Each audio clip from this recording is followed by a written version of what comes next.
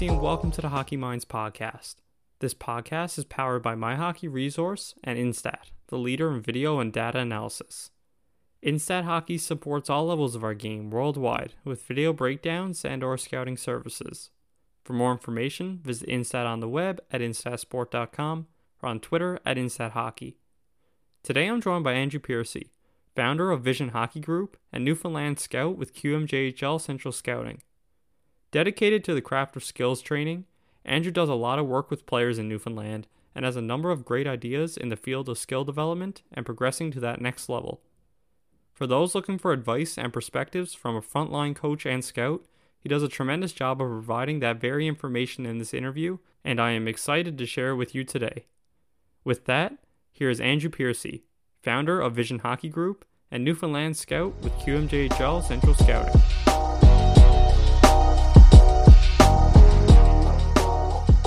Lately, you've heard us talk about DraftKings, the leader in daily fantasy sports, and how payday can come every day by entering their contests with huge cash prizes up for grabs. This week is jam-packed with action, ranging from basketball to golf, and DraftKings has plenty of ways for you to have a front row seat to all of the action. Making a lineup on DraftKings adds excitement to every night and is simple to do. Draft your lineup and feel the sweat like never before.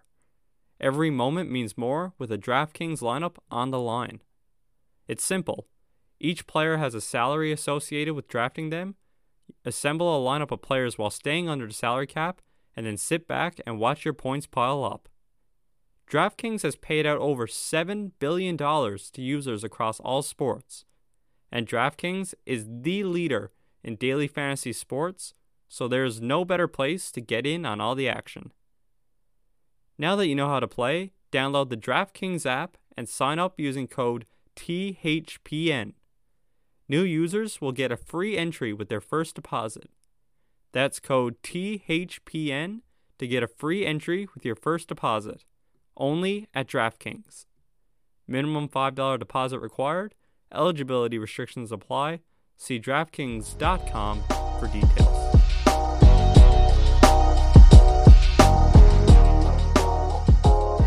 Today on the podcast, we're joined by Andrew Piercy, founder of Vision Hockey Group and Newfoundland scout with QMJHL Central Scouting. AP, thanks for joining the podcast. Oh, you're welcome. Yeah, for those who are listening, me and AP work together pretty much on a daily basis, so this is kind of just a more of a laid-back conversation, but I'm going to try to pump AP's tires a little bit here and go through his career and talk about some of his philosophies. So AP, let's start off by just telling a little bit about yourself, including where you're from, and then your involvement in sports throughout your youth. I grew up in St. John's, started playing hockey. My mom taught me how to skate. Went down to the old Memorial Stadium here in St. John's and started playing hockey at age 5. My dad kind of took over from there. Dad was a pretty well-known figure in hockey here. He played with the St. John's Caps in senior hockey and had a couple of offers to play with St. Louis. Had a tryout offer with St. Louis Blues and with the Buffalo Sabres, but never took them, more or less because of confidence. I don't think back then the world in hockey was a lot more spread out than it is today. So Dad taught me a lot of things about the game. And growing up, I played in the Avalon Minor Hockey Association, but there wasn't as much elite or summer hockey back then here. There was one particular summer hockey group that we did some like travel programs and went to Toronto and went to some of the tournaments there. Played like Atlantic Selects. There was a Atlantic Hockey Group used to have a kind of a showcase thing where I played Atlantic Selects, and we would do tournaments in Boston. We would do tournaments in Toronto, the old Ronald McDonald tournament and so on. Played against some really, really world-class players at those tournaments, like Rick Nash, and those guys were all around our age, so you'd play against those teams a lot. Then I went on to play. I played like A, or we call it AAA, and then went on to play with the St. John's Maple Leafs midget AAA team. There was only one AAA team back then. I played my midget was different back then. It was only 2 years, not 3 like it is today. So I played my first year midget at 16. And then the following season, I had options. I was drafted by the Halifax Mooseheads. I was drafted really late. I went to camp. We had a powerhouse team. That was the year that Thatcher Bell and Brandon Benedict and all those guys, Alex Picard, they were all back and they were going to take a run at the Mem Cup. They brought in JF Sear, John LaBelle. Like they brought in some big names at that time that were big names in the Quebec League. and Thatcher Bell was going to play in the NHL. He was just a second round pick and by Vancouver, I believe. So like they had a real strong team. So I went up to camp. I was cut fairly early. Then I went, actually, as soon as I got home, I received a call from Pembroke. I had been talking to some junior A teams, but Pembroke were probably the most interested. They had been calling a lot. And I think I got home on, say, a Tuesday. On a Sunday, I was flying up there. My parents didn't know where Pembroke, Ontario was. I didn't really know where it was, to be quite honest with you. It's a different world now where you type in on Google Pembroke, Ontario. But back then, the internet was just kind of in its infancy. Like you had to look at it on a map. My family was very late to pick up on technology. So like, I don't even think we had internet in our house at the point when I went away. My parents dropped me off at the airport and were like, peace, like see you at Christmas time. There was none of this coming home. Halfway through, we're coming home for Thanksgiving. I went up and two people had a sign there said, and my name was on it. So we drove out and like we were driving, it seemed like forever in the forest. So I'm like, are they just taking me out like some type of M. Night Shyamalan movie? And then this little town comes up and it was, I remember driving and saying like, is this close to Montreal? They're like, it's about 4 hours away. I'm like, how close to it is Toronto? And they're like, oh, it's about 4 hours. And I'm saying, well, you're close to everything. And they're like, no, not really. You're kind of in the middle of nowhere. So I remember these two people saying that to me. And they dropped me off my billets. I lived with three guys from Ontario that particular season. I played with the Pembroke Lumber Kings in the Central Junior League. Three guys, they all went on to have real successful hockey careers, actually. Scott Campbell played the East Coast League, played in Europe for a bunch of years. I was with the Minnesota Wild organization for a little while. Travis Fuller was a fourth round pick by the Tampa Bay Lightning. Great guy. Went on to play with the Barrie Colts and went on to play in Gwinnett in the East Coast League. And Jason Walters, I think Jason's still one of the top 5 assist leaders in Union College history, D1. And I think he's still living over in Europe. He might still have some type of playing career going or a player coach, or he's living over. He was in some of the lower pro leagues over in Europe. So we had a really good house. I played a lot at the beginning of that season. I had a concussion probably halfway through, lost a lot of confidence. I was probably playing hurt for most of that season because there was very little studies on concussions at that time. So, I played that year. And then I came home, went back. That was when the Sheldon Keefe organization, the David Frost, they purchased our team from Terry Olszewski, who was the GM at the time. I went back and Kevin Abrams, they liked me, but they were bringing in a lot of guys that they were familiar with. So I got traded to PEI. It was a really good deal for Charlottetown because I scored 35 that year in the Maritime League, and they traded me for like $500. So it was a pretty good trade for them. I had a really good career in the Maritime League. I think I'm still one of the top 50 scorers in the league. I think somebody told me that stat like a couple of weeks ago. I got traded from Charlottetown to Amherst in a trade. Charlottetown were looking for a defenseman, and Amherst were looking for some scoring. So I think I got traded at that point. I was one of the top point producers in that league when I got traded. It was a pretty big trade at the time, and I had a lot of success in Amherst, and no offense to anyone in Charlottetown, I had a great time there. I really got a chance to play and really kind of developed my game at the junior A level there because they were such a young team. They just come off a Royal Bank Cup. They hosted. So the following year, they had a really young team. They're going to build around the 1985 age group. So I got a lot of opportunities to play. And then the following season, they brought a few guys in, and I guess they didn't really like my style of play. They liked the more of a physical brand of hockey. I guess I didn't really fit into that. I got traded to Amherst, and I had a really good career at Amherst. I owe a lot to the people there. Fan base was awesome.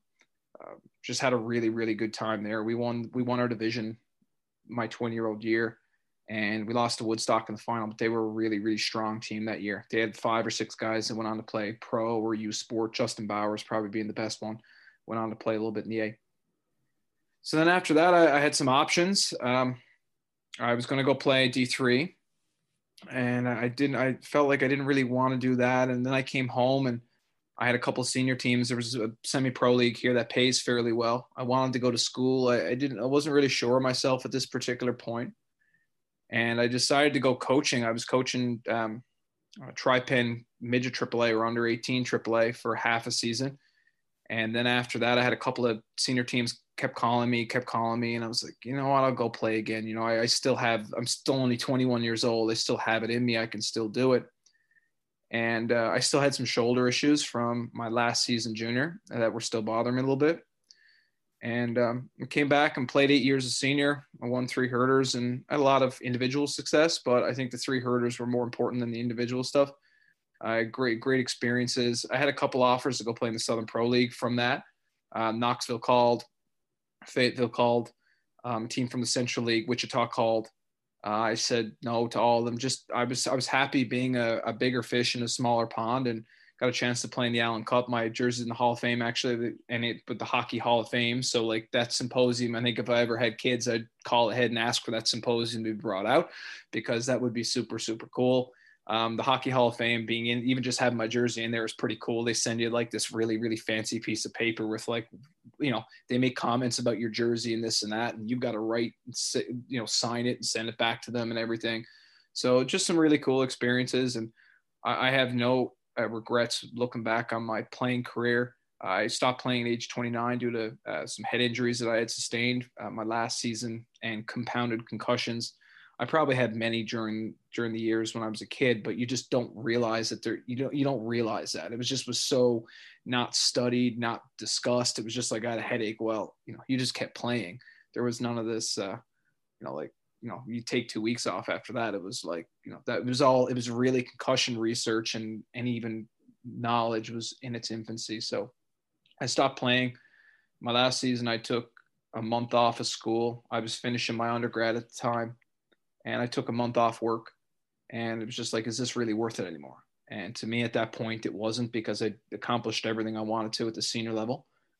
And I just felt like I wasn't going up or down. And that was it for me. And I just said, I think I could contribute more to the game as a coach. And, I've been coaching since I was 12. My dad started, extreme hockey many, many years ago, along with Andrew McKim. And I've been coaching in that program for a really long time, and even before that with Randy Piercy Hockey School when he was on his own. So I guess transitioned into coaching, and no regrets. Yeah, a natural transition there from your playing career into coaching. And you talked about a number of teams there that you were able to have experiences with. And we've talked with teams in the CCHL and coaches from that level. And the Amherst Ramblers were definitely a team that was mentioned early on. Jordan Hunter had talked about them as well. And one thing I want to talk about before maybe we move into the coaching is senior hockey. And a lot of people hear the term senior hockey, and it got a little bit of a different feel to it in different parts of Canada and the US. But in Newfoundland for a while, it was, a pretty big deal. And Brad Yetman was one of those people who talked about it as well in his interview. So maybe just give people a little bit more background on that league and what they can expect if they were going into the arena on those weekend nights. I think back when I was playing, the quality of hockey was physical. It was pretty fierce. The teams didn't like each other because it was, back when I was playing, it was 4 teams in the West League, which is the Western Newfoundland League, and 4 teams or 5 in the Eastern Canadian or Eastern Newfoundland League. And the West League, when you're playing the same teams over and over and over, you get some pretty mean rivalries.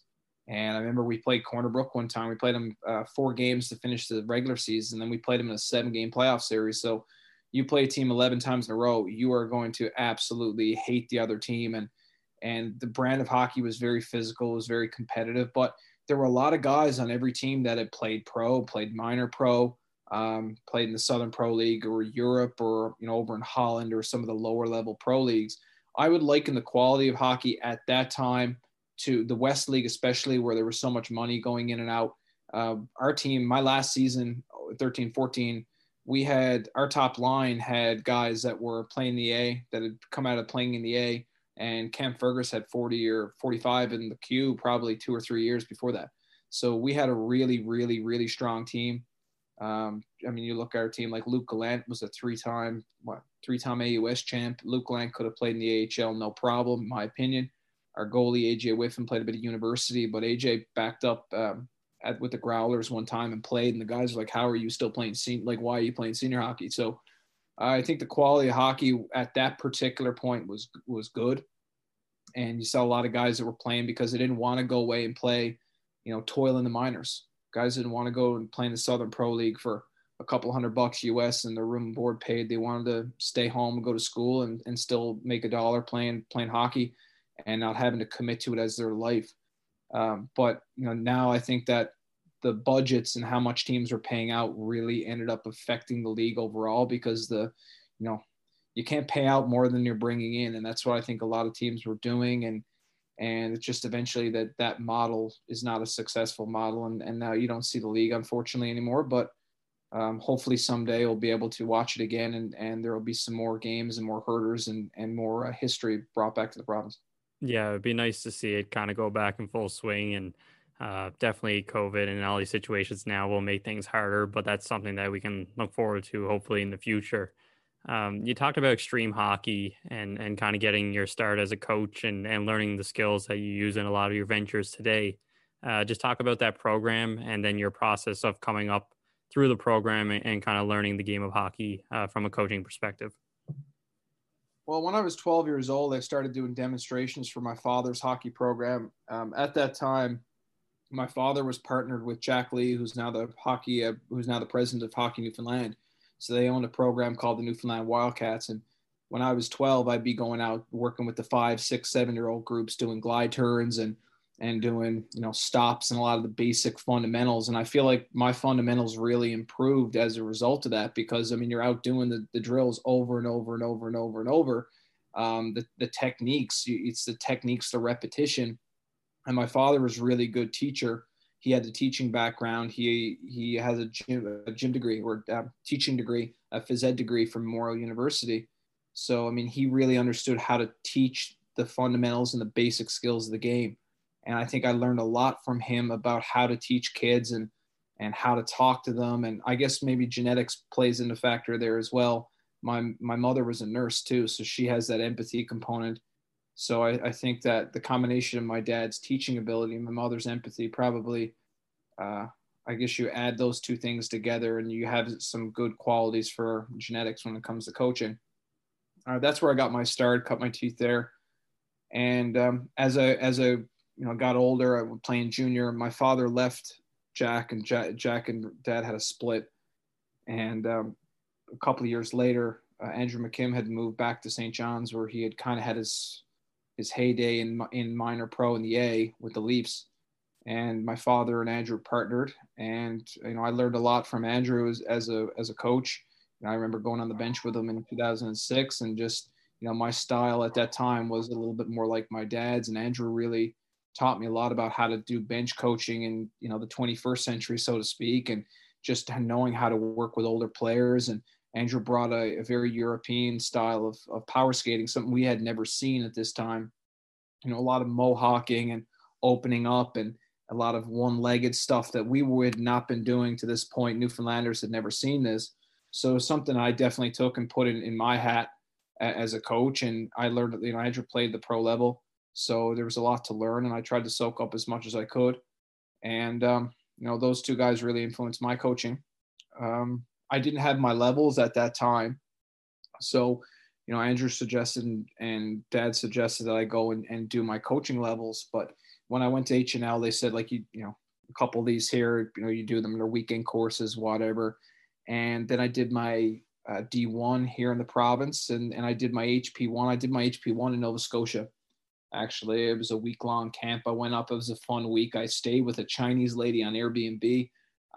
She some really liked me. She got like the groceries that I wanted and everything like that. It was really, really interesting place to stay for a full week. But she got a good rating on our Airbnb. My Airbnb comments were good, so I'm happy about that. And did my HP1. I met a lot of really cool people with that HP1 that I still talk to today. Brendan Shaw. Shawsy's with the Port Alberni Bulldogs, the BC League. Him and I were partners for a lot of that. But our group was I was like the worst hockey player in our group. I was with like Chris Culligan and Nick, I think his name is Nick McNeil. He played for the Cape Breton Screaming Eagles, and then John Sims, Sandy McCarthy. The coaches that were there, there was a lot of NHL experience and a lot of really good hockey players that were sitting in the room that we were talking with. Brogan Bailey was another guy. These guys are all fairly involved with hockey in the Maritimes now. So that was a cool experience. And then I passed in all my work and HP1 certified. So that's kind of where I am at now. And then just recently, this past July, went to my own direction with Vision, and we're really a different company than everybody else that's kind of in the private hockey space right now, Ryan. Like we're smaller, we're more boutique. It's a lot smaller groups. We operate in really, really strange early morning times. We do a lot more unique projects than other companies, and we're not your standard two-line power skating program. We're more, small group skills training, and more thinking about other things that might not be offered that could really help players get better. And I think that that's probably why we've been fairly successful to date, is just kind of thinking outside the box and what we can do to help players get better and use technology and provide feedback, but while still keeping it fun and making sure that the players are wanting to come back all the time. Yeah, it's a really great idea, and we'll get more into vision for sure as we go through the career. And one of those things with Extreme, like you said, you learned a lot of different technical skills and kind of got a new appreciation for the coaching and different aspects of it, and it even took it a step further to then get your certifications. With those certifications, you then moved into a few different coaching positions in the male division. You know, the Hitmen Bantam AAA program being one team in St. John's. Just talk about those experiences, kind of a different perspective for you, and what you took, maybe back into the small group sessions from those experiences. Yeah, the Hitman was a great experience. I had been offered a few times by guys to come coach with me, and I'd said no, because when you're with Extreme, you're on the ice a ton. I was on the ice probably between 15 to 25 hours a week for 10 months of the year. So I used to keep track of how many on ice hours I would do, and I would do anywhere between 600 and 800 hours a year. So when you're doing that many hours on ice per year, adding a few extra hours to your schedule is not really something that I wanted to do, because I didn't feel like I could really give my best to the kids. And also with the schedules, I felt like they were always going to overlap. Like I would have to work, say, Monday night at Extreme, and then I potentially would have a Monday night practice, so I wouldn't get to go to the practice. And that's when you really want to connect with the players and connect with the coaches, and pass along your knowledge that you've learned through the coaching clinics and through playing at a high level and having some great coaches. That's really, that was kind of eliminating the purpose of why I want to be involved with that. But PJ Power came to me and John Vitch came to me, and they're like, I'd really like for you to be involved. We'll give you a lot of autonomy. We'll let you be flexible. If you got to work at Extreme or you got to work at your other jobs, I've always been working a million jobs at the same time. They would always say to me, you can make that a priority, and don't feel guilty. We've got a good coaching staff here that can kind of pick you up if you can't make it. And at that time, PJ wasn't well, so he was kind of feeling like I could come in and feel almost like we were all a coaching team. It wasn't like he was the head coach and everybody else just kind of did work for him. PJ had a really good ability to make everybody feel like we were all part of what we were doing.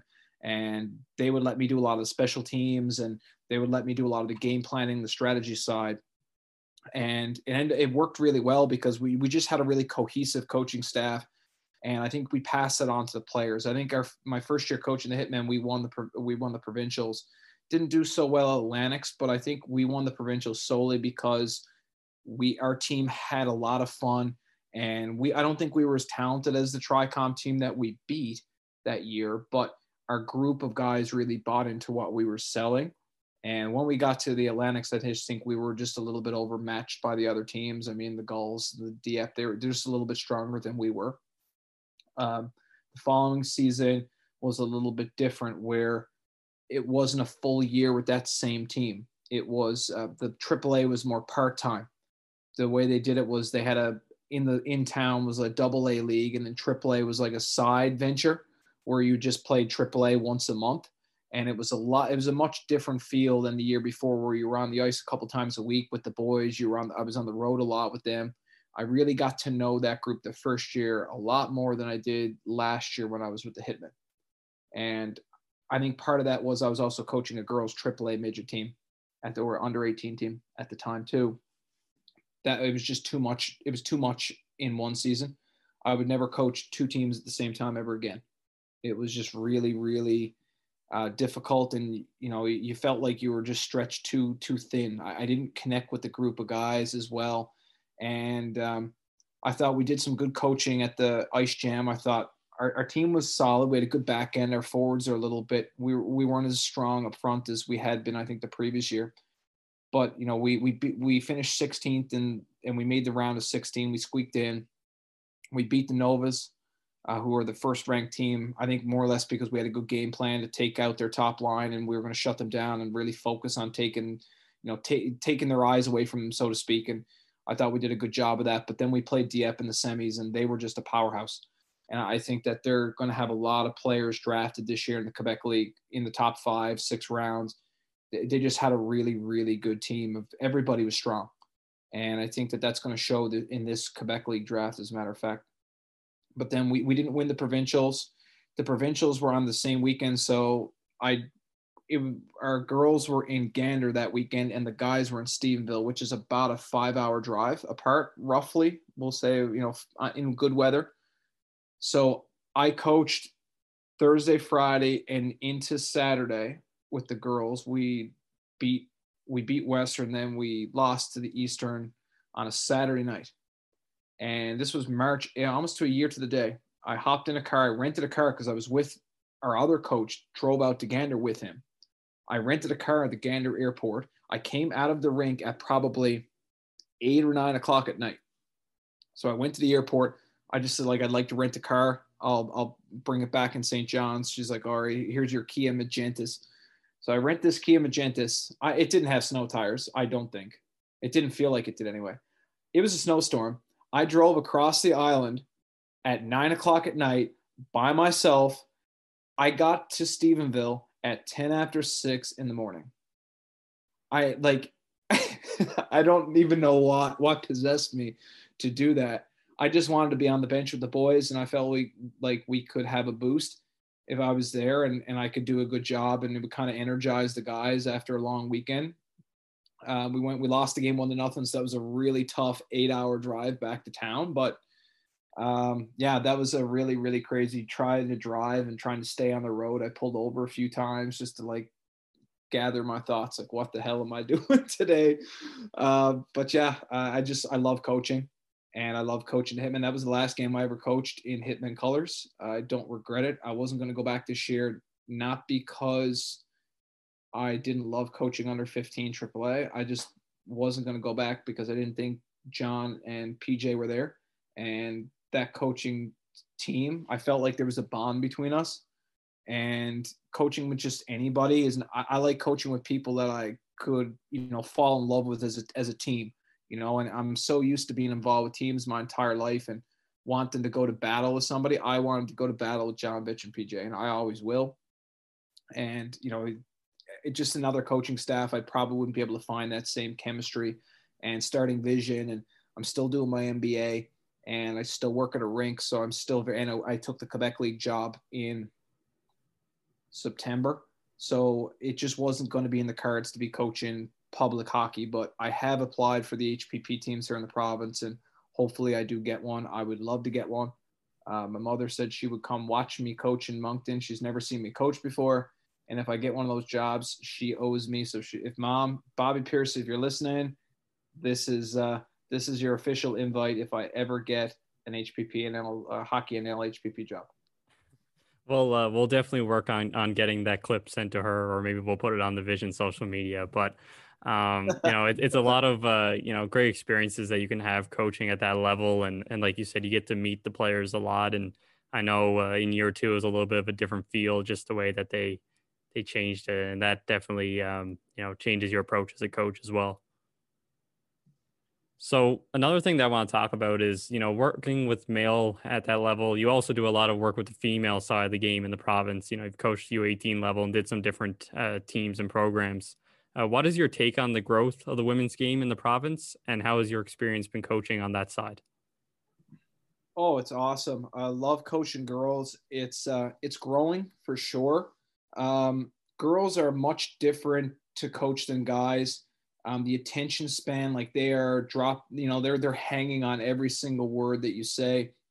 Their listening is incredible. And a lot of them just are really appreciative of what you're trying to accomplish. There hasn't been a whole lot of people that on the guys side, like if you're a guy's AAA Bantam or AAA Pee Wee or under 13, under 15 now, I'm always going to call it that. Shocking. But, a lot of those guys, they want to stay on the guys side. They want to coach guys. And, there's still that kind of belief that girls should coach girls and whatever. But I'm not of that belief at all. I believe in that equal opportunity. I want to help girls hockey grow here in the province. I've always said that it should be equal opportunity, but the girls' side doesn't get that same attention, and now it's starting to get more attention nationally, internationally with the new professional women's league, and I think that that's going to grow in the future. I really hope it stays, growing and successful, and they can keep that going. I know that there's been different, trials with this and it hasn't worked out in the past, but I really, really hope that it stays because it gives girls some hope. It gives girls I guess some people to look up to on that side. And I'm really, really excited to see where female hockey in Newfoundland can go. We have so many great players here, a lot of really high-end talent that just nobody knows about. Like we are a really, really well-kept secret here. Trying to grow the game, not only on a provincial like development on the skill side, but trying to get more eyes on our players here is always a challenge. But we're trying to make sure that the girls know they're just as good as everybody else on what we call the mainland. And those girls can accomplish anything that they want to. They just got to believe in themselves and keep working and getting better all the time and putting themselves out there and making your YouTube clips and getting on social channels, getting highlight tapes or getting full game tapes and shifts and so on out to programs and promoting themselves a little bit and people like yourself and myself, Ryan, trying to grow and getting people to notice that, hey, there's a lot of good players here. There's a lot of hidden gems here. Let's kind of set up a connection with that place and start to see more players playing university, playing women's pro and just, getting an opportunity to play prep school and just higher level. Yeah, all great points there. And the women's game and the female side in the province is definitely growing. And we're seeing that within our programs, which again, we will get to for sure. The next opportunity I want to talk about for you is your time with the QMJHL. And I know here in the past summer, you were able to join them as a Newfoundland regional scout. How did that opportunity kind of present itself? And then just talk about the entire experience with the Q to date. One of my good friends, Darren Halloran, had the job for a long time. And I think the last couple of years it was done by John Ryan.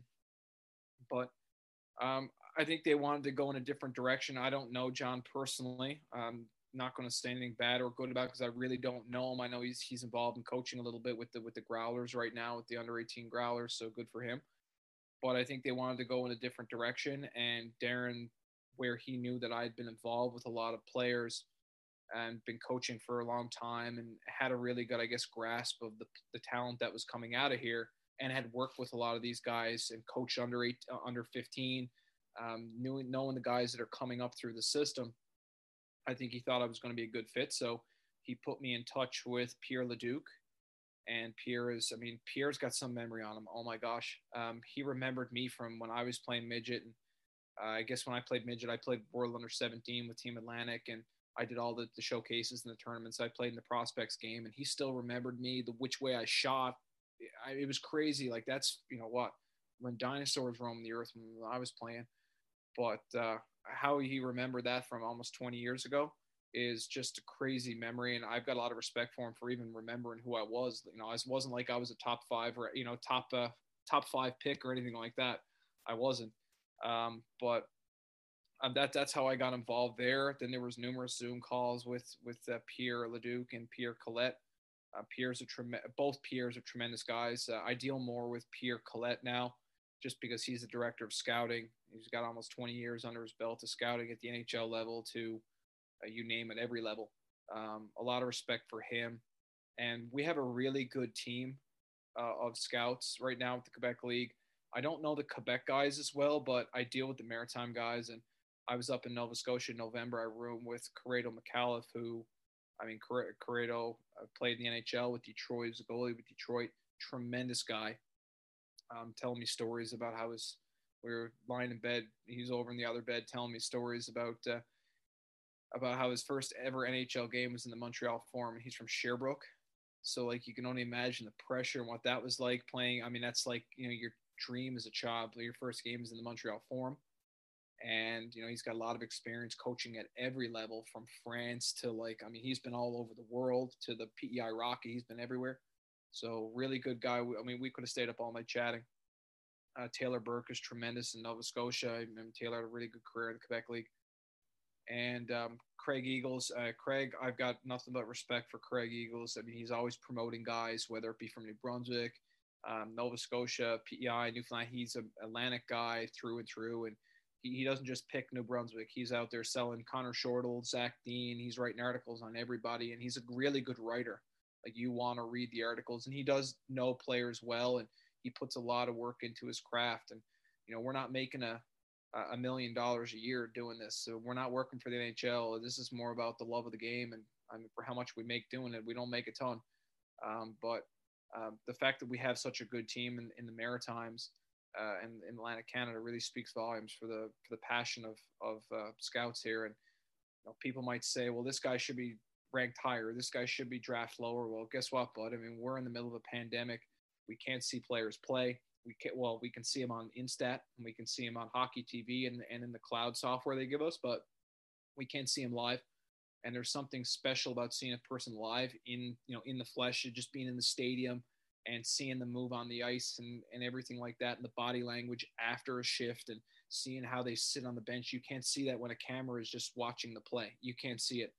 So it's very, very hard to get a really good grasp of how good players are just by watching video. But the guys have done a really good job of analyzing players, and it's been really, really fun so far. I enjoy representing the league, and it's the CHL is the top under 21 league in the world, and I really enjoy putting on the colors and going to rinks on the weekends.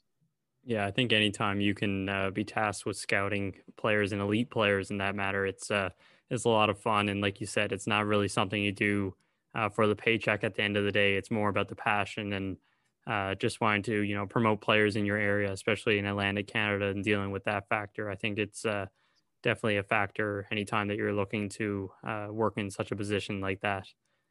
One of the other reasons that, we kind of talk about that position is interesting is because you get to evaluate players in that age group, and maybe it works in your own ventures as well, and trying to see where players that you work with kind of stand. So that leads into the topic of Vision Hockey Group. Talk about the reason for creating Vision, and just talk about the brand and what your idea for the program is moving forward. I think creating Vision Hockey Group, I think the day after Extreme and I parted ways, I went over to Jeremy Kavanaugh's house, who's a really good friend of mine. We had worked together with Extreme, but we had played on numerous Herder winning teams, and we played junior in Amherst when we won our division title. It was just, it was the perfect storm, really, because Cavi had just gotten laid off from oil and gas. With the pandemic and everything like that, a lot of these companies are really trimming their bottom line. And Cavi was one of the newer people with the group that he was with at the time. So they told him it's probably going to be 2 weeks. We're on COVID time right now, 2 weeks, 2 years before they were thinking about rehiring again. So he's like, I can't wait 2 years. So we walked around his neighborhood just chatting about some ideas and, what we'd like to do. And we'd like to kind of get back to working together again, because him and I have incredible chemistry on the ice. And just, he's one of my best friends. So there's something special to be said about working with one of your good friends.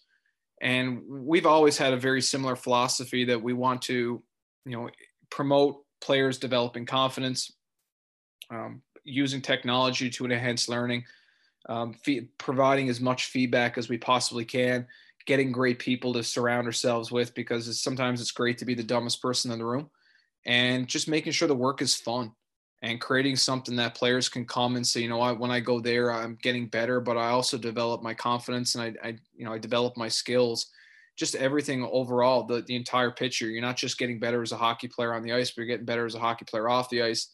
And you're learning a little bit about life and about yourself. And I mean, even if I can teach you a little bit about finances, my background in school is I have an MBA. Well, three courses away now, so I consider myself having an MBA, but my background in my undergrad was a business degree. So, always trying to help guys in any way I can possibly help them. So that's always going to be a philosophy for Vision. And so far, it's been awesome. I can't say enough good things about the program. We added a guy by the name of Ryan Stacy. You might have heard of him. He's involved with hockey. And I remember we hired him via Zoom. He emailed me a few times previously, and I was like, all right, who's this guy? Click. Like, who's this guy? Click. And you know what? Credit to him. He is very perseverant. I'm going to throw that. His perseverance, I should say, his tenacity. He never gives up. And, I really respect him for the fact that he was always at me. And he has a lot of cojones to be able to just write random people that he's probably never met before and say, listen, I'm doing a podcast. Would you like to come on? And I think that just goes to show that, I think he's going to be an up and coming name. And after talking to him and his technology know-how, and I think he could really fit into our business at that time, because Jeremy and I weren't really all that analytics. We don't have that same knowledge as he did. We were more on ice guys, and he came from a totally different background. He had, a degree in sport management from Brock University, and just his side, we could really use a good youthful mind to complement what we had. He was a natural fit. And then my brother is also involved from the fitness side. And we had a guy by the name of John Reed doing a lot of our off ice stuff. And he was also a former hockey player, played major junior, junior A. So we've had, and Rebecca Babiak, Callie Langmead, the list goes on. We've had some really, really good people and have some really good people in our business. And it's not just about me and Cavi. The surrounding people are what make a business. And, I can't say enough about all those guys and helping us get to where we are today. And, we would be going even stronger right now, I think, if, all the lockdowns and stuff. But when we come out of this, we'll be ready to rock again, and looking forward to getting it going with them again really soon.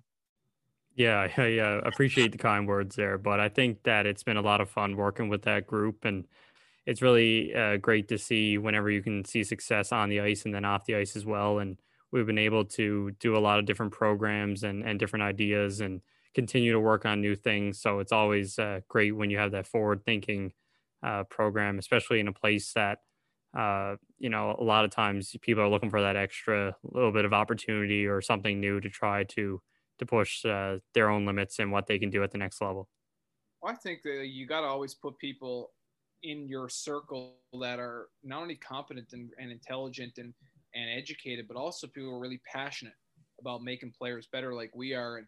And Rebecca was just a prime example of someone who's really passionate about making players better and someone who wanted to develop as a coach. And it was fun working with Babs for the couple of years. She started working with us at Extreme. She came on board. And I remember the first time she was ever on the ice with us, I was like, there's no way this girl's ever going to make it as a coach. She's just incredibly negative. And fast forward 2 years later, she sees it as more of a glass half full than a glass half empty. And I think she's going to be a name that, write that one down on the calendar and come back 5 years time. She's going to be really something in that space. I think that she's going to be a tremendous coach. She's getting better all the time. Her mindset is getting a lot better. I think she understands that not everybody, when they come to her, is going to be D1 caliber right out of the box. She's going to have to work with those players. And I think she's starting to see more on the side of, okay, they do one thing really well, but they got to work on some of these other things, but that's okay. They have genetics. They're passionate. They're hungry.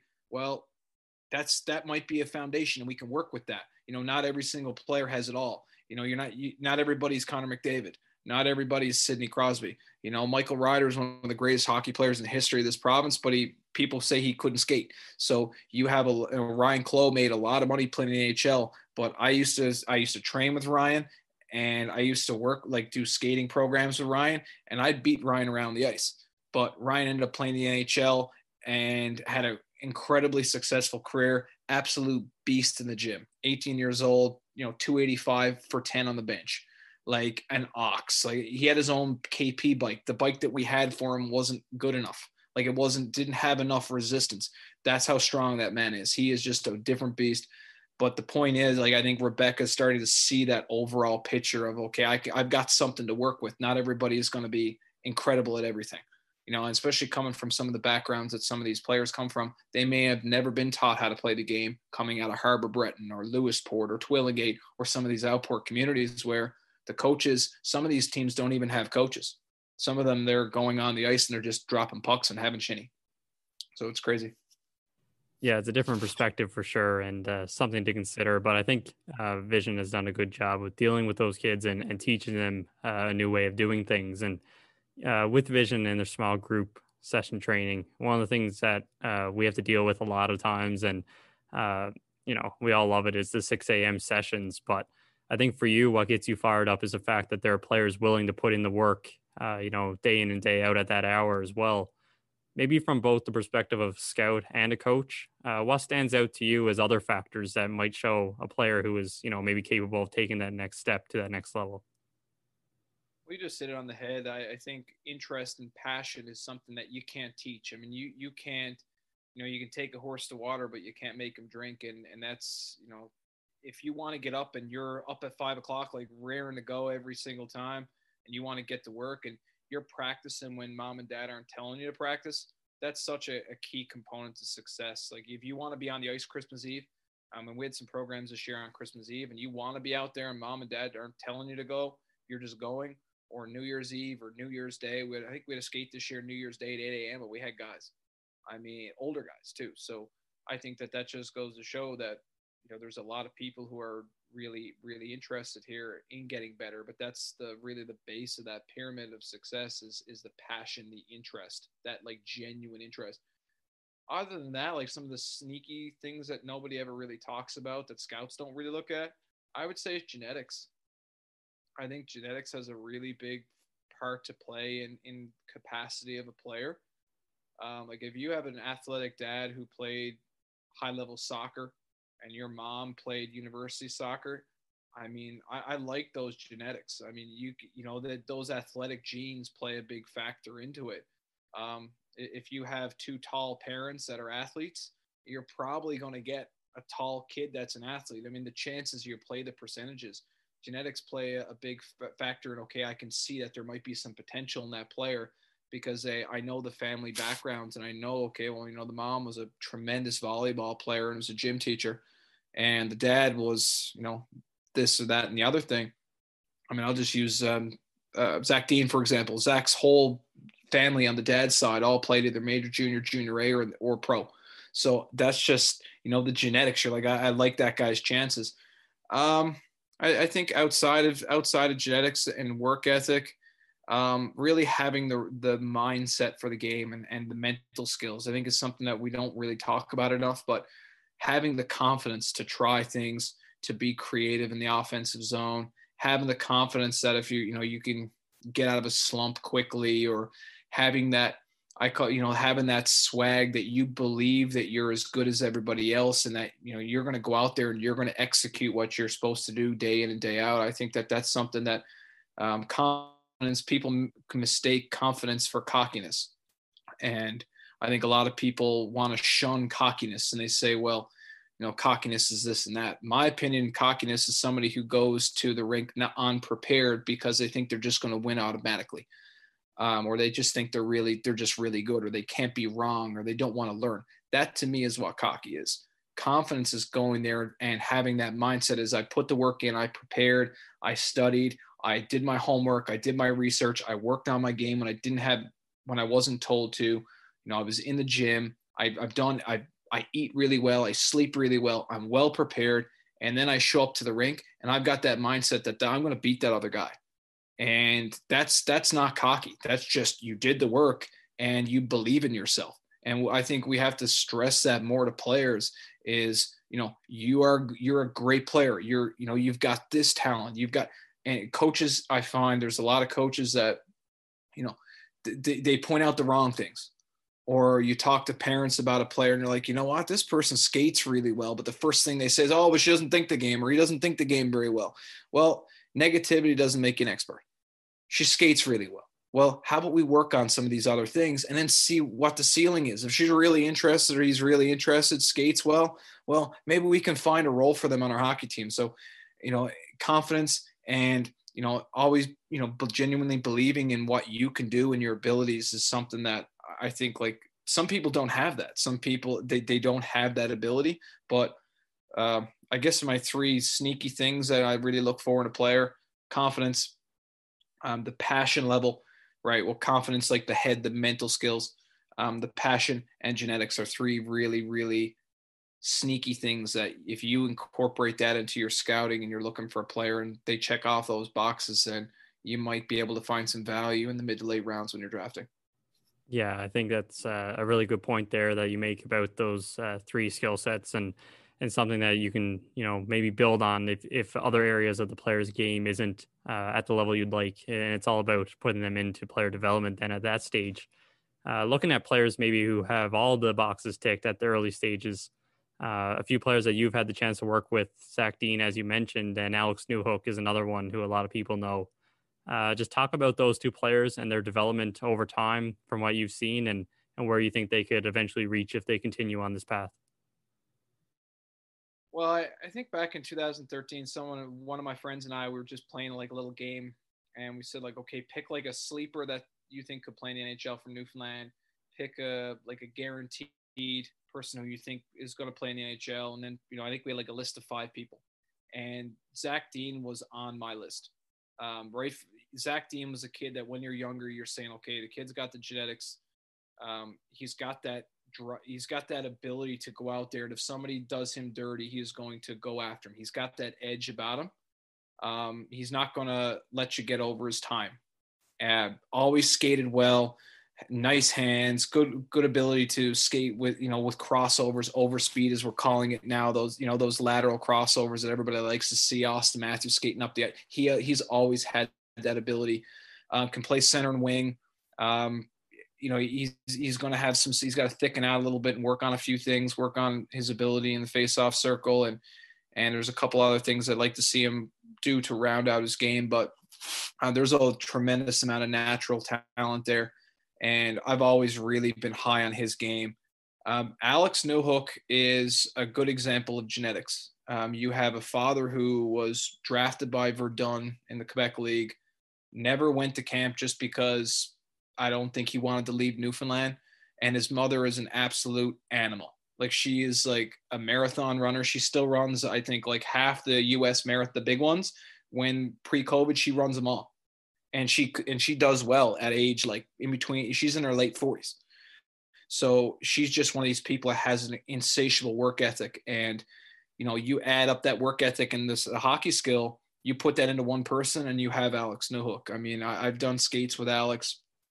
I remember this was, say, in previous summers where I didn't have any ice time in the morning or the afternoon or the evening. So he'd be like, I'm coming home for 2 weeks. Can we get on the ice? I'd say, well, by the only time available is midnight. So he would be like, okay, no problem. We'll go midnight. So I'm like, oh, darn. I got to get up at 5 to go on the ice at 6. So we go up midnight, him and a couple other guys. We go up, and usually I'll do like 60, 65 minutes of skills. Like, it'll be organized, structured, drills, skills and drills, whatever. And I'll go off the ice. I'll take my skates off. The other guys will go off the ice, take their skates off. It's 1:15 in the morning, like you would. And I'll come out, and fortunately enough, my family is one of the owners of the rink. So, I get the keys, I got access to turn the lights off, whatever. And I come out, and Alex is still on the ice. Everybody else is pretty well in the showers. And you're looking out, and I'm like, what are you doing? And he's like, oh, just working on my backhand. So he's that guy that really understands that, like, repetition, muscle memory, working your self-conscious, have your head up all that. He really buys into all those things, and he has an insatiable work ethic combined with a lot of talent. And I think, it's him and Dawson are going to have good hockey careers. They're going to have good, solid NHL careers with whichever teams that they play with, whether Colorado, New Jersey, or whoever they end up playing with. They're going to have long careers that are successful because they work at it. They have good genetics. They do a lot of good things. And I just have this feeling about those two guys that they're going to have the opportunities. They were first round picks. They're going to get a look wherever they go, and they're going to have that'll always follow them too. So it's like, if you make a trade for a guy, well, he was a former first round pick, right? Or, maybe Colorado were in a situation where they're real deep, they're making a cup run or two, and who knows what ends up happening there. But someone is going to, whoever gives him an opportunity, he is going to take that opportunity. He's going to run with it, whether it be Colorado or wherever. Same thing with Dawson, New Jersey. Wherever he gets an opportunity to play, he's going to be successful. He's a very well-rounded player, and you saw that at the World Juniors. Yeah, both of those players were definitely fun to watch at the World Juniors, and Zach Dean has been great with Gatineau. And moving into another topic, with two of those players, both Newhook and Dean, both of them would play their minor midget year in Ontario. Alex was with the York Simcoe Express, and Zach was with the Toronto Young Nationals. We see that trend sometimes of players moving from remote places to these bigger cities to get more exposure and work in different programs. What is your perspective on this move for young players? And do you feel there is situations where staying put might be a better option? I think that this has changed a little bit with the creation of things like Instat and Hockey TV and Live Burn and this and that. I think that there's ability to get exposure when you're still at home. I think so. This technology now, like, I mean, I'm just gonna throw Instat a bone on this one. What a crazy cool technology that is. I mean, I can watch a player play in my PJs, and they've already got the shifts clipped out for me. They might as well cut up my food and eat it for me too. It's about the same thing. It's incredible how awesome that technology is, and the data that they provide. I have a really good idea of how good a player is on every faceoff circle. It's crazy. Really, really cool program. Kudos to them and Instat for doing a great job with that. I think it really comes down to the individual player squeak. And like some players, they're very mature kids. They're big, strong. I guess you could say they're on the fast track to playing pro hockey. I'm okay with that route of going away early if you are ready mentally, you're ready physically, you are ready emotionally, because it is not easy, especially during these times where there's orange alerts and amber alerts, and you don't know, one day you're allowed to play games, the next minute you're not, the next minute there's a breakout of COVID in your dorm. You just don't know. It's such an unpredictable time. You have to be very mature. And I look back, Alex Newhook, when he was 14, I could have a conversation with him like I was talking to a 25-year-old. Him and his sister, Abby, incredibly mature kids. Abby was 13, 14 years old, and we'd be in Boston on like an elite travel trip with Extreme at the time. And she would be wanting to hang out with myself and the coaches because the players weren't at her same maturity level. And two very mature kids and very driven and focused on wanting to get to the next level. The same thing, Zach, very focused and determined to get to the next level. Also had family, I believe, in Ontario. That helps. I think Alex had a connection to family in Ontario as well. And Abby's down in Boston now, but Abby, there's a connection between the Newhooks and the family down there. So there's still some family ties that, you got some familiar faces. I think that definitely helps too. Going away with somebody, maybe a buddy or someone that can also help if you were doing it at a younger age. But really, I think to answer your question, Ryan, it really comes down to the experience, the maturity level, the ability of the player, the drive of that player, and factors that maybe might be outside of our control now. Like, I mean, I'd even recommend players, if next year, if they're thinking about going junior, going to prep school, going to the US, because you're going to play. There's a high likelihood that you're going to get a full season of games versus Canada. It's a much more conservative government where, you get a breakout of cases and they might shut down for a month. You just don't know what the how fast we're going to get rollouts of vaccines and so on. But that's outside of my control. I guess to answer, again, really comes down to each individual player. I'm okay with it if the player is ready physically, mentally, and they're very passionate. And, just everything has to be the right player program fit too. They have to really, really like you as a program. I wrote an article a while back on the xhockey.ca website. This was probably last summer.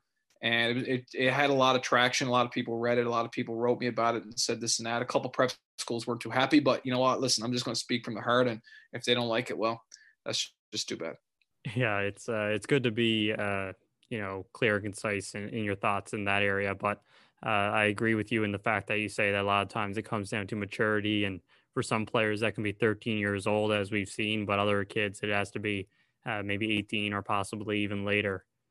Uh, you said that a lot of times things like Instat Live Bar and Hockey TV can make maybe playing in a remote area a little bit easier, and you can still get exposure that way. The topic of recruitment comes into play then, and it's an area that every program does a little differently. Based on your experience and what you've seen, maybe from an outside perspective in that process, how much of the responsibility lies on the team to find these players? And how much of the responsibility do you think lies with the player in terms of getting their own promotion and putting themselves out there? Oh, I'm really a big fan of a player putting themselves out there. Like, show that you've got the confidence to say, "Listen, I'm good. Here I am. Here's some shifts of mine. I'm really passionate about going to this level. This is my goals. Here's what I'm good at. Here's what I'm not good at. Here's what I want to keep getting better at. And I'm hungry. Here I am." And programs like that, any program that has anyone like me in there, that's what they want. They want somebody to say, like, "Listen, there's thousands of players. What are you doing to stand out?" Hockey's a global game now. You can, play hockey in South America. You can, we were talking earlier on before we even started this podcast, there's rinks being built in the Bahamas. I mean, come on. So it's a very worldwide game. My buddy's in Northern Norway doing skills. I've got people all over the planet doing this. It's not like it was years ago where the game was more Canada, Northern US, and that's it. It's California. It's Florida now. Like, hockey is rampant in Florida. They love it down there. So there's a lot of really good players. If you're not exposing yourself to programs, they'll find good players somewhere, right? They'll find players probably closer to them in terms of geography. So, like, don't be shy. Like, you know what? If school doesn't write you back, that's it. Or a program doesn't write you back, well, I'll move on to the next one. But you might get some programs that'll hit. You might get someone that writes you back and say, "Wow, I really like this guy, and I like this guy's attitude. I like this guy's passion. Come on up for a trial." And that's your opportunity right there, and just go make the best of it. Like, you can't rely on other people to see you now in a world where there's probably somebody else that's doing exactly what I just said to do, and they're getting the job over you because you're roughly the same ability. Unless you're Connor McDavid, and they only come up once every 10, 15 years. I mean, promote yourself. And what a great world to promote yourself. I mean, you got YouTube, you've got, like all these Zoom. I mean, you've got all these things that you can promote yourself and the world can see it. Why not? I have nothing against using some of these tools as leverage to get people to notice that you're a good hockey player. There's nothing wrong with that. Like, it's no different. Like, as a person, you are your own brand in some respects. Be your own brand and show people that you're a good hockey player, that you're a good person. You can contribute to a program, and I'd rather that than just sit back and hope that someone's going to reach out to me. It's more of a new aged approach, I think, and you're seeing a lot of players start to gravitate towards that. There's a few in Ontario that come to mind. I won't mention their names here today, but you're definitely seeing players start to promote themselves, and in addition, obviously, to the on ice product and things that they're doing in terms of nutrition and working on mental skills in all these different areas. For you throughout your time in the game, you also kept up to date on the academic side, and you've referenced it a few times here today, and also working on getting your coaching certifications and different courses where possible. What is your thought process about continual learning and trying to stay on top of things in that area? And what would you suggest to others who are considering maybe going this route as well? I'll always support continuous, every day, every hour, every minute, every second of the day, trying to learn, whether it be about yourself, something else, anything that interests you. Just be a sponge for information and sponge for learning. Like, I mean, I have an undergrad. I'll have my MBA this time next year. And after that, I told my brother, my dad today, I'm like, yeah, I'll probably go do my PhD in sports psychology. And like, you're going to keep spending more money? I'm like, yes. I said, I'm a continual learner. I'm a lifelong learner. I always will be. I'm always trying to find different ways to teach, find different ways to approach with players, with millennials. I was born in 1985. Some of the kids they're working with now are 2006, 2007. That's a lot of time and a lot of technology, and a lot of things have happened between those, between that 21-year stretch. They're coming into a world. I didn't own a cell phone when I was, 10. There didn't exist. So, learning how to deal with people in a more sensitive world, all these, you've got to continuously be learning and adapting and trying to get as good as you possibly can. I'm really good friends with Teddy Purcell, so he works for Adam Oates, who I would love to be able to say someday I'm a disciple of, because I love his approach. I love the fundamentals. He's very simple. Players like simple. Players don't like complicated. They like simple, and they like, okay, like he cares about me and he wants me to get better. It's more about it's about me versus it's about him. And I feel like Adam has this philosophy, and I really like his approach of how like what he talks about, how he teaches. He doesn't have $6,000 worth of gear on the ice when he's doing practices. He's not trying to create some type of new gimmick that makes players better. At the end of the day, there's 10 guys on the ice. It's 5 guys on 5 guys, and you've got to find ways to create time and space with that many people out there. How to use your line mates, how to find the soft spots, how to use your head to be able to create offense, how to play defense properly. Like he teaches the game from a mindset of, hey, listen, I play with 350 goal scorers in the NHL. If anybody, he's going to know how to make people better around him, and he's going to know how to create offense and how to use time and space. And I have a tremendous amount of respect for Adam. And I was actually talking to Adam, or not talking to Adam, I was talking to Teddy, and he was going to have me up to do some camps in Toronto this year, just push pucks, just be on the different side of it for me. That's just moving pucks around and basically just doing what they ask. I have no problem doing that, just being assistant, because I can learn from them. And I think they're doing some camps down in Dunedin this summer that I would like to go down and help out with. And Teddy mentioned that if they do those camps, then I could come down and do them and just have from a totally different perspective, fly on the wall mentality, and just listen and just watch how they deal with players, some of the best players on the planet. But if you're not learning, then you are in trouble. I really believe that. Like, you're either getting better or you're getting worse. Peyton Manning. And, you're getting better if you're always trying to absorb something and something that you can pass on to somebody else and make players better. I think, if you're stuck in your ways or you're set in your ways, you see some coaches now, and you can even probably see some of the coaches in the NHL, you're starting to see that they're stuck in their ways. And after they get some of these jobs, I don't think they'll get another one in the NHL. I know if John Tortorella ever listens to this podcast, he might not like this too much, but I think this will be his last job. Just because he's just a guy that has not been able to adapt as a person to the millennial player. And you're starting to see that where, he's benching some of his best players. He's trading, he wants guys traded. Guys, I don't think that's a winning lineup there that he has. And they're struggling right now. He has a shelf life because he just can't adapt. Barry Trotz, he can adapt. He can go into any locker room. He has instant respect. Everywhere he goes, he's successful. But guys will go a million miles for that man. And you can tell some of his former players, you see their tweets, they're like, yeah, I'd go to war for Barry Trotz any day. That's what you have to create with players now, not fear. I don't believe in creating fear now. I believe you have to earn respect from the player. And from there, then once you earn their respect, then you start to become more on a friend basis while still having that position of power versus, okay, I'm just going to rule with an iron fist here. And I think that's the way coaching is moving. And just from my readings and just from experience of seeing guys at the NHL level, those guys seem to have longer shelf lives than some of these guys that are a little bit more old school.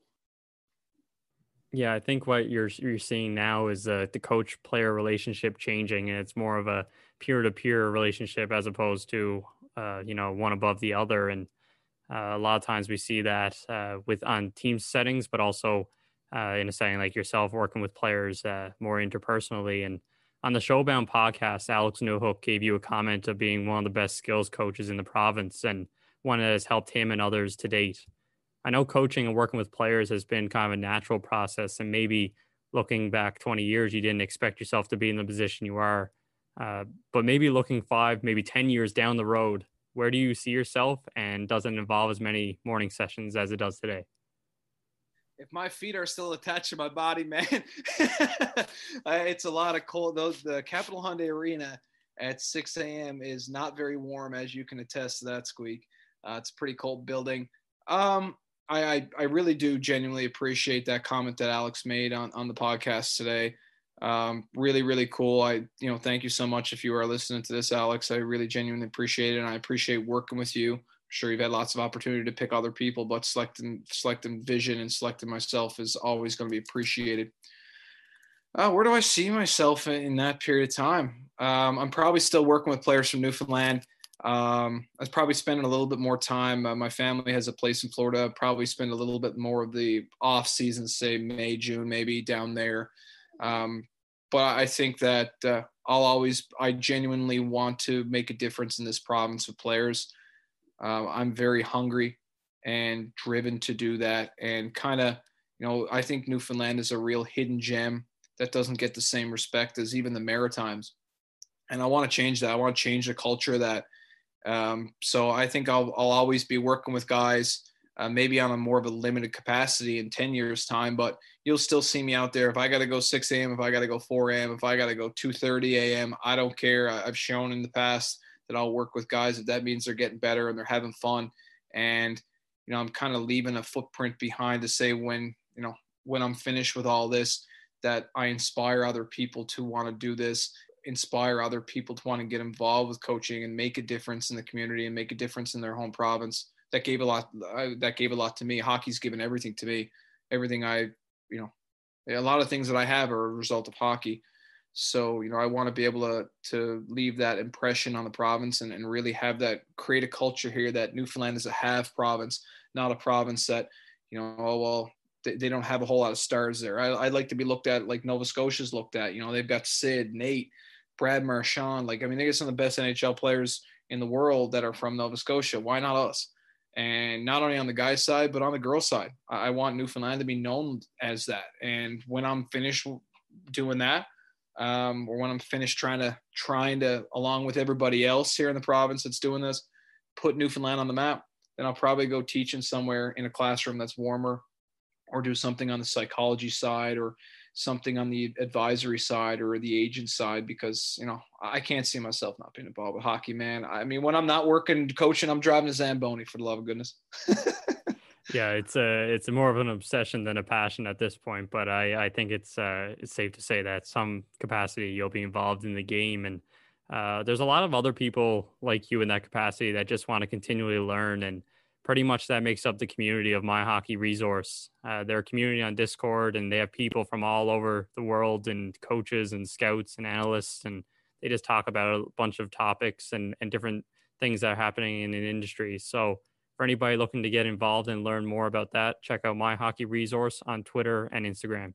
AP, one of the things they talk about on that program is a lot of different resources that they like to use. Obviously, Instack comes into play, but books, articles, podcasts, TV shows, the list goes on and on. For you personally, what are some of your favorite resources that you have looked to for reference in the past, or maybe that you use currently? Right now, I'm reading a sports psychology book. I just finished up a book.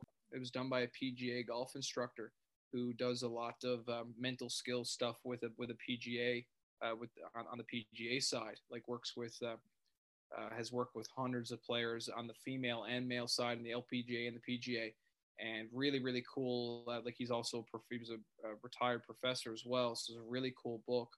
It was called How Champions Think by Bob Rotella. Really good book. I enjoyed reading it. I like reading coaches' books, so like I've got here on my stack right here, I've got this is one I haven't read yet, the Mike Babcock Leave No Doubt. I've got to get to that once I'm done this sports psych book.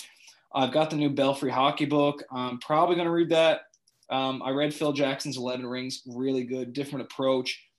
This is the behind the bench, inside the minds of hockey's greatest coaches. I've read that. Interesting. A lot more about like personal experience on that one. This one's a really good one by Seth Davis. It's called Getting to Us. And I really like that book. A really different perspective, like some of the best coaches in the history of all the sports they talk about in that book. Like they go through detail, like Dabo Sweeney is in that one, Doc Rivers. And I was really impressed with some of those ones because you really get to see it from a different perspective on the basketball side, especially where some of the coaches there were talking about the players that they coached. Like one of the guys coached Antonio Davis. And it would say that Antonio Davis had a really hard time developing a relationship with him because Antonio Davis didn't like older males, because he didn't like his father, because his father was a very abusive person. So I thought that was like, like to get to that level where you can tell that to your coach is pretty cool. Like that's a unique relationship. So, I try to take something from every book. I'm also still doing my MBA. So on the business side, I'm reading Customer Success and Customer Experience 3.0. These are both on my coffee table right here. So I am always reading, brother. There is never a second. And there's my Sports Psychology for Dummies. That's my book there. Look at how thick that thing is. So I got some time to work on that one. But yeah, I'm always reading. I'm not really a big drills guy. I create most of my drills sitting on my couch with a cup of coffee in my hand. I watch a lot of NHL games. There's always a game on here at my house, and I'm looking at what they do at that level and looking at some of the drills you can create to basically emulate some of the things that I'm seeing in the games, whether it be, okay, a lot of rebounds are scored in this particular spot or created this way. Or, like the other night, the Spezza goal where he faked the clapper, but the fake was so good. The way he moved his upper body, it was like a changeup in baseball. Like you've really got the batter out. Like you almost get the batter out in front, just like you get the goalie to go down early. Always trying to figure out ways that I can teach that to players and break it down even easier and relate it to things is something I'm always trying to do, is make everything relatable. So, just watching some of those things and be like, okay, we can add that in to a drill. Or we can add this into a drill, and then I draw them up. I sit here, I've got books and books and books of drills I draw up. I don't like to copy drills usually from any online sources or anything like that. Very rarely. Most of the drills are literally drawn by hand, old school, sitting down, watching games and just saying, okay, that's how I can create time and space that way. And, I'm not a guy that has $1 million worth of gear on the ice. I'm more of an old school guy that way, but trying to teach head up techniques, being able to turn both ways. It's amazing how few guys can do a glide turn both ways at any level. Really sticking to the fundamentals and being able to do everything with the puck, hands out low, head up, making sure you're doing all those things properly. So then when you get to the next level, you're working in a subconscious mind, meaning you just do it automatically. You don't even have to think. LeBron James doesn't think about shooting a 3-pointer. He just does it. It just happens because he's done it a quadrillion times. You want to create, once you get the right technique, it's just a matter of doing it over and over and over.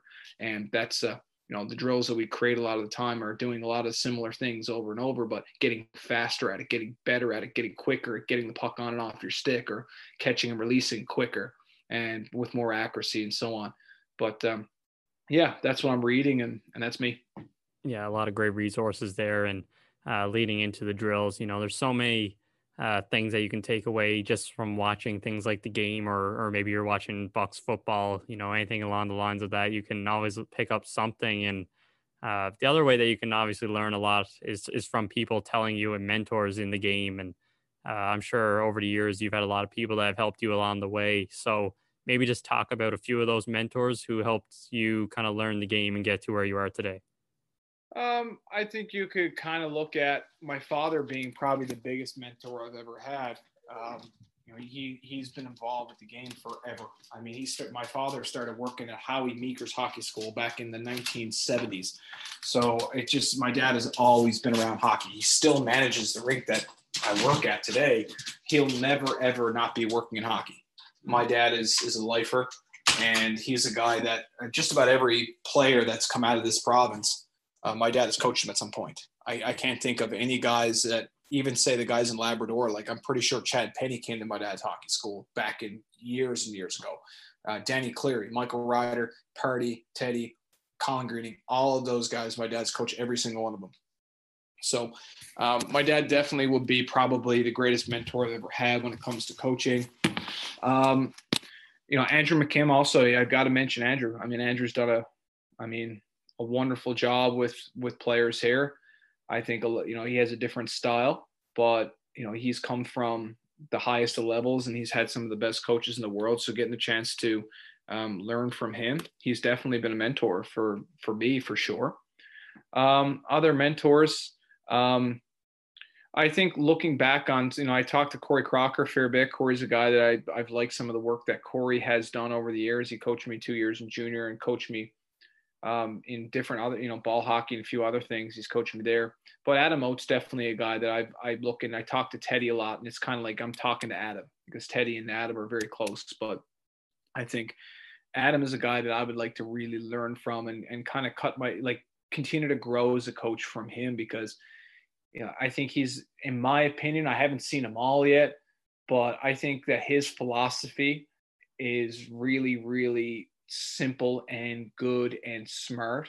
And I really like his philosophy about the game. And I'd really like to continue to learn from him and do some camps with him, even if it's like a situation where I'm just going up and pushing pucks and being just being a drill helper or whatever.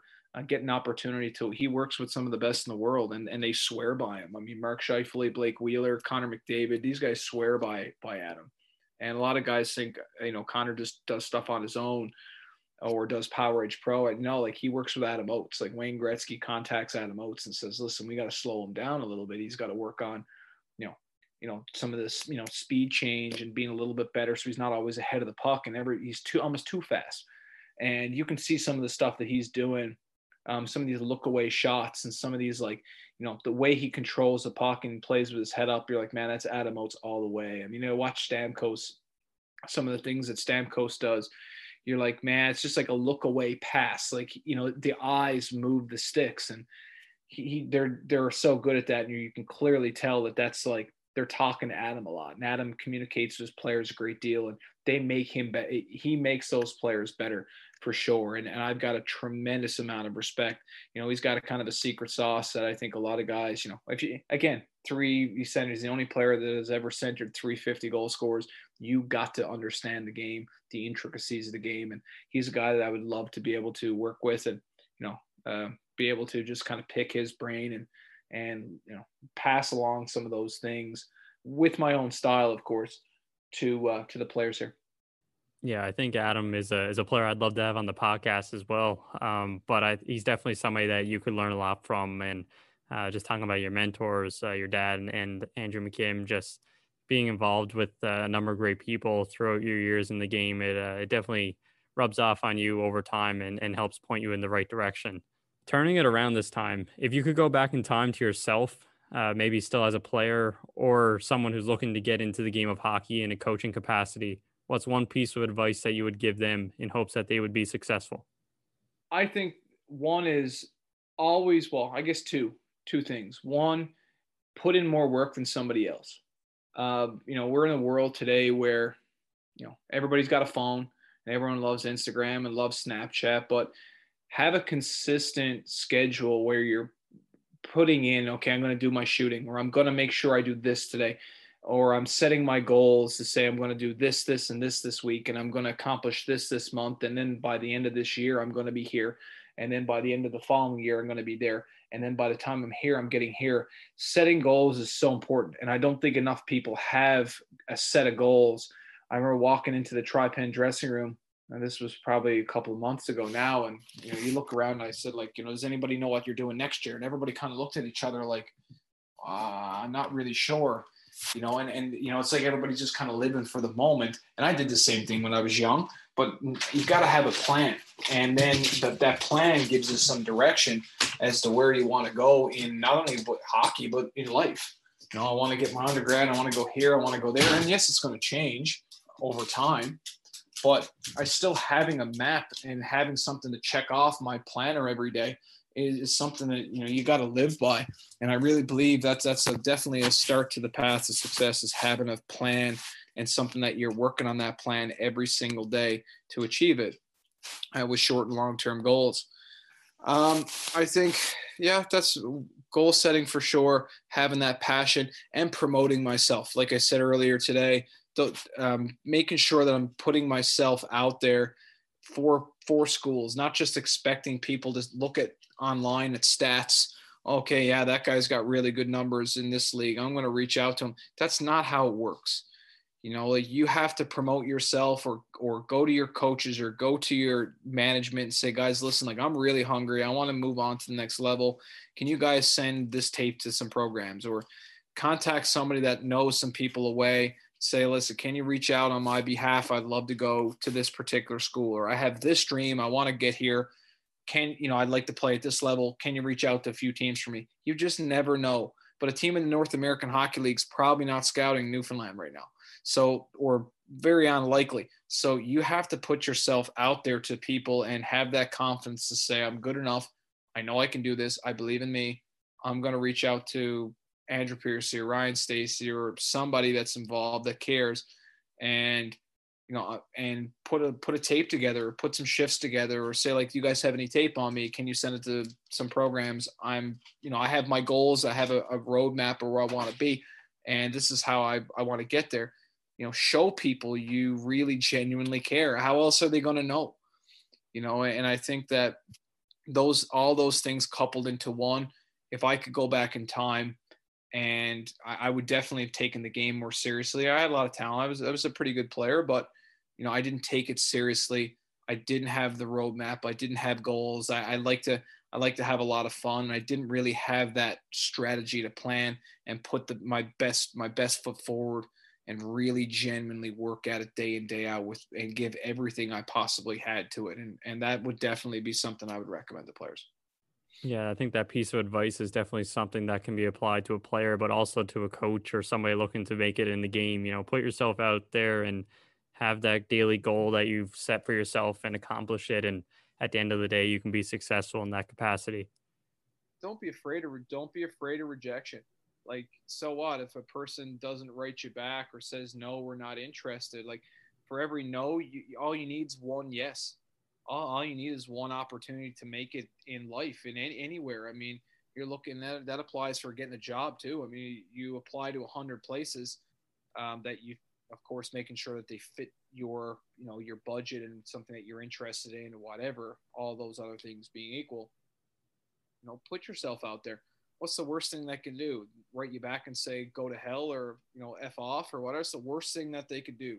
That's not all that bad. For everything else, you might get someone that says, you know what, I really like this guy. And no, don't stop. Like, keep writing. I'll just use this as an example with my MBA. I think everybody just thought, well, he's smart. He got in because of his grades. I didn't get in because of my GMAT score. My entrance score in my MBA was actually just a little slightly below the average for recommendation or to get in, according to, like online sources. You needed an X grade. It was like a 550. I had like a 5 some. Like, it was a low 5. So, because I'm not very good at math. So I just drove the recruiter insane. I wrote her every single day. I mean, I'm surprised she didn't block me on email, because I wrote her that many times and said, listen, if I get into this program, I'm going to get higher than an 80 every single course. And fortunate enough, she liked hockey, and she's a big Detroit Red Wings fan. Florida State NBA admissions like the Detroit Red Wings, go figure. We hit it off. I started talking to her. She gave me an opportunity, and I'm going to graduate with 3.5 GPA if I keep my average up where it is today, all because I just said, you know what, I don't care if I go down in flames here. I'm just going to keep asking, and maybe good things will happen from there, and she'll think that I'm interested. And it goes, I think, really, like, put yourself out there and don't be afraid. Write again. Write a third time. What's the worst thing they do? Block you? Or not say anything back? I mean, whatever. Maybe they're wanting you to write a second time. Who knows? But just don't be afraid of rejection. And Thomas Edison, how many times with the light bulb? I mean, you can go back on all these occasions. I mean, The Rock had $7 in his pocket before he turned things around in his life. He didn't give up. He just kept working. And I can't stress that enough. Just don't take no for an answer. If you think that you're a good player, keep putting yourself out there, keep working on your game, and just don't be afraid of rejection. Yeah, a tremendous piece of advice and a great way to end off the interview. AP, I just want to thank you again for jumping on a call here and talking hockey and a little bit about your story. And hopefully things continue to go well with Vision for my paycheck as well. And I wish you all the best here moving forward. You're getting a raise, brother. All right, man. Take care.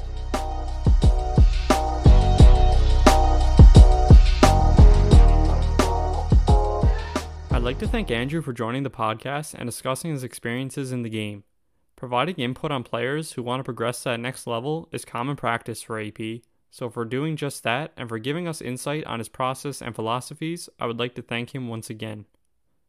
If you would like to get in touch with Andrew to learn about his experiences, I encourage you to reach out to him directly, or you can contact HockeyMindsPodcast@outlook.com, and I can help make that connection for you. Next on the podcast, I'll be joined by Dave Smith, head coach with RPI. A successful NCAA coach, Dave gives some great insight on his role and the NCAA process as well, so listen closely to that release on this upcoming Wednesday. Once again, thank you to everyone for your support of the podcast, as well as the Hockey Minds Conference. We will be ramping up our announcements around the event in the near future, so stay tuned for more exciting content. As always, stay safe, and all the best.